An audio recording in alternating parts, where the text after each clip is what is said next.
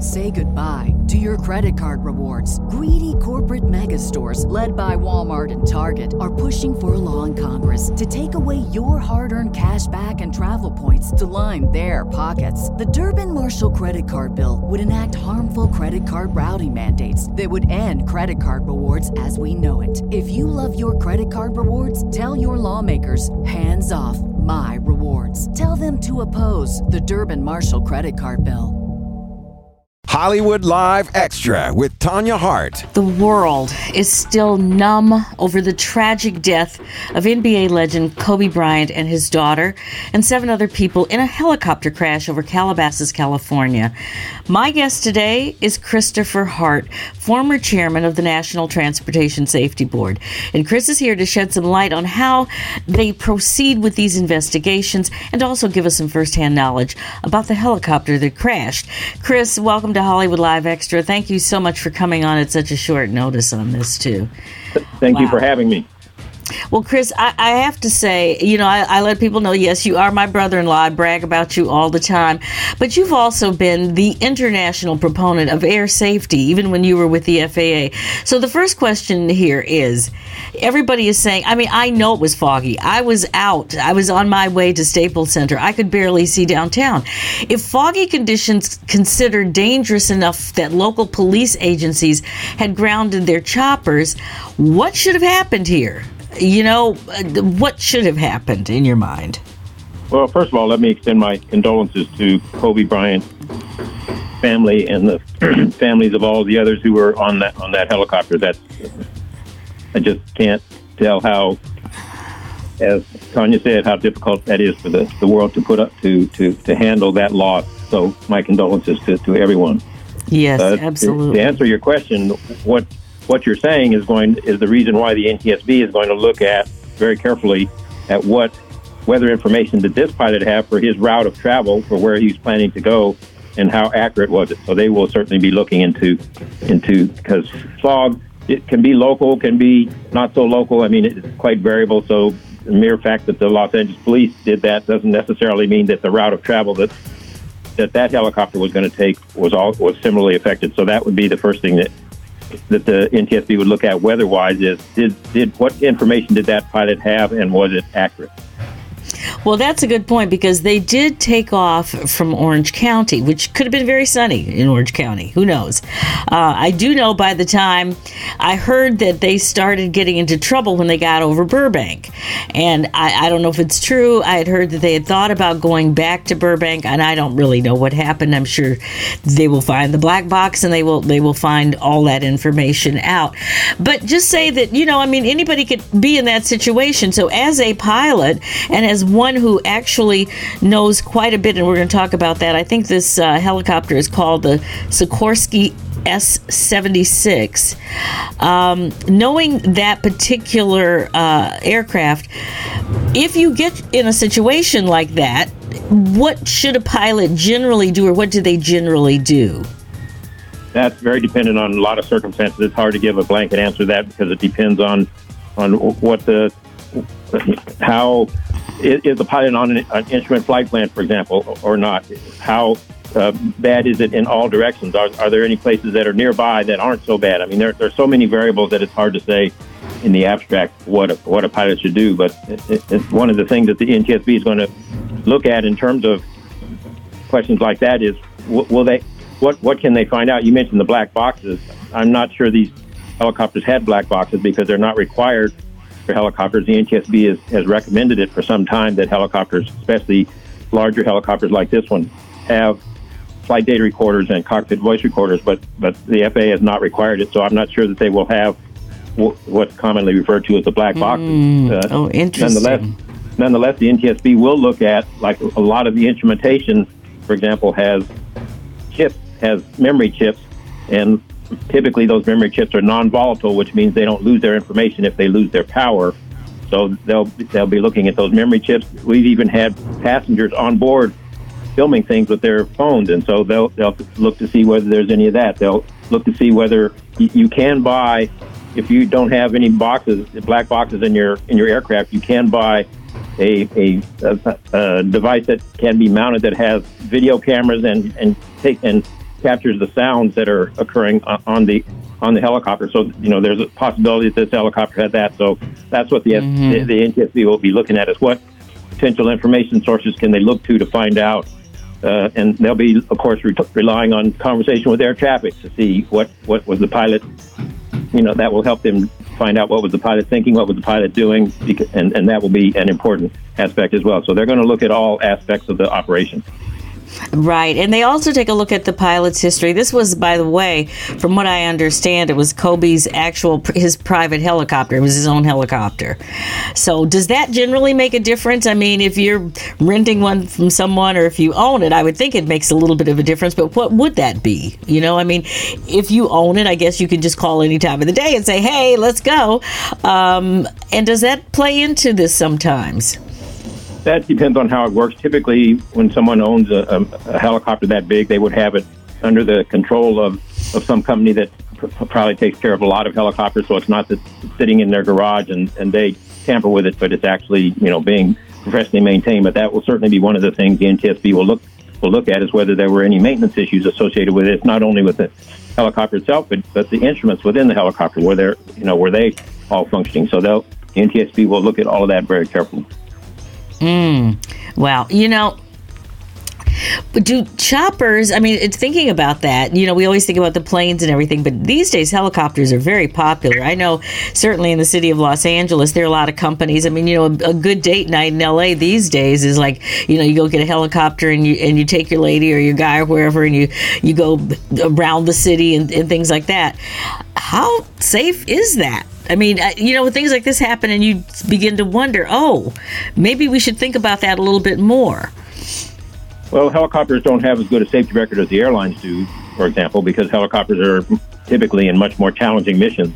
A good percentage of helicopters are in the EMS mission, and that's very challenging because you're going to all kinds of places that aren't airports in not necessarily good weather, and there's high tension lines around, and you're at time crunch because you're trying to rescue someone who's in a car crash and things like that. So EMS helicopters have very, very challenging missions, and that's a good part of the reason why their safety record isn't as good as the airlines, because their missions are so much more challenging. So interesting. And they also are more maintenance intense too, because they are mechanically more complicated than airplanes. So it takes much more. The ratio of maintenance hours to flight hours is higher for helicopters than for airplanes. That's interesting. I didn't even think about it like that. So, for instance, this helicopter, they're saying when it was flying, and it was flying at about 160 knots, which is about 184 miles per hour. That sounds pretty fast to me. And it descended at a rate of more than 4,000 feet per minute. That's what the data was showing. Is that...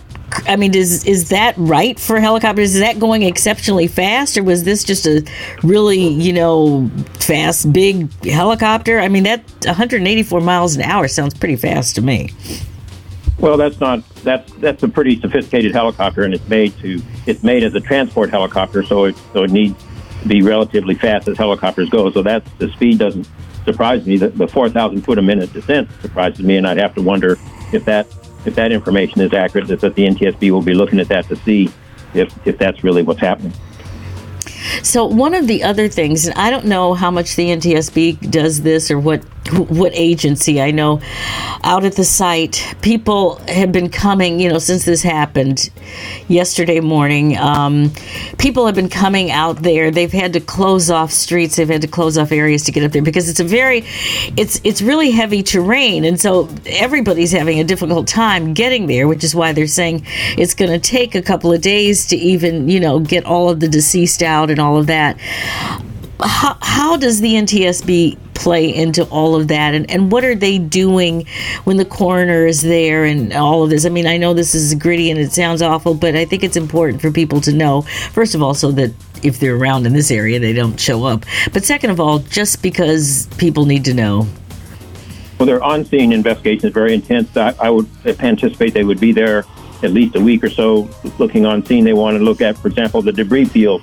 Helps give them some idea as to the crash dynamics.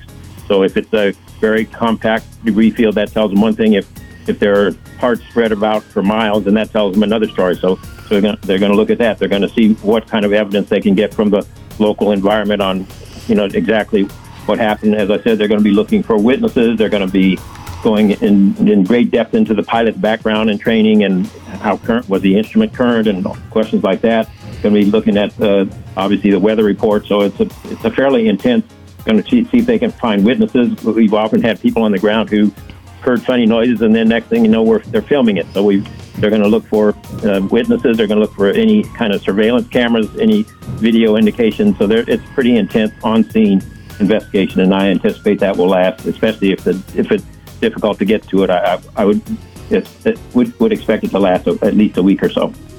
Yeah, there were witnesses. A couple of people actually saw it. I don't know if they were the ones videotaping it, but yes, there were witnesses. There is some videotape of it, and that's what we have been seeing on the news, certainly locally here. I just want our audience to know you're listening to Hollywood Live Extra. I'm Tanya Hart. My guest today is Christopher Hart, former chairman of the National Transportation Safety Board, and yes, I do brag about you because you are my brother-in-law and have been for a long time. We've been flying around these locations for a very, very long time, Chris. And like I said, the thing that you've always stressed is safety. And I think that sometimes, we are so accustomed to just hopping into a vehicle, whatever it is, and we don't think about it anymore. That's why we have so many people texting and driving, and so many people getting in their car without putting on their seatbelt. And I will just tell everybody out here, do not get in the car with Christopher Hart and not put your seatbelt on, because you won't go anywhere. He will not start the car unless you got your seatbelt fastened, okay? So how important, just let people know how important all this really is. Well, the objective of the NTSB is to try to learn as much as they can from things that go wrong to try to help prevent those things from going wrong again. So, I don't know enough about the circumstances in this situation, but I can tell you, for example, that we've investigated crashes where the passengers were pressuring the pilot to complete the mission, and it ended up in a bad way. So, I have no clue whether anything like that happened here, but the NTSB goes very much in depth. They want to know not only what happened, but why did it happen, and they keep digging to try to find out, to get to the root cause why, to try to do what they can to make recommendations to prevent those mishaps from occurring again. Well, we are hoping that, I know that they will get to the bottom of this. And again, Chris, I think you said it at the top, our condolences go out to Vanessa, Kobe's entire family, the Laker Nation, and all of us here in Los Angeles. It was amazing. I happened to be at the Grammys down at the house that Kobe built when all of this was kind of going down. And the thousands of people, literally thousands of people they just had to come out and to celebrate this man, and they were really in shock, and they stayed there. I didn't leave there till it was like way after almost 11 o'clock, and people were still out. I'm like, okay, time to go home, folks. But that's what he meant to this city. I don't know about the rest of the world, but he meant a lot to this city. So Chris, we may be calling you back once we get more information, but we certainly appreciate you joining us today. Thank you so much. My pleasure. Thank you for having me. And for everybody else, don't forget to subscribe to the American Urban Radio Network's app or SoundCloud, Stitcher, or any other podcast directory. Make sure you download all of these. You don't want to miss any of them. If you like what you hear, leave us a 5-star review. I'm Tanya Hart. This is Hollywood Live Extra. Hollywood Live Extra, a product of American Urban Radio Networks. Without the ones like you, who work tirelessly to keep things running, everything would suddenly stop. Hospitals, factories, schools, and power plants, they all depend on you. No matter the weather, emergency, or time of day, you're the ones who get it done. At Grainger, we're here for you with professional-grade industrial supplies. Count on real-time product availability and fast delivery. Call, click Grainger.com, or just stop by. Grainger, for the ones who get it done.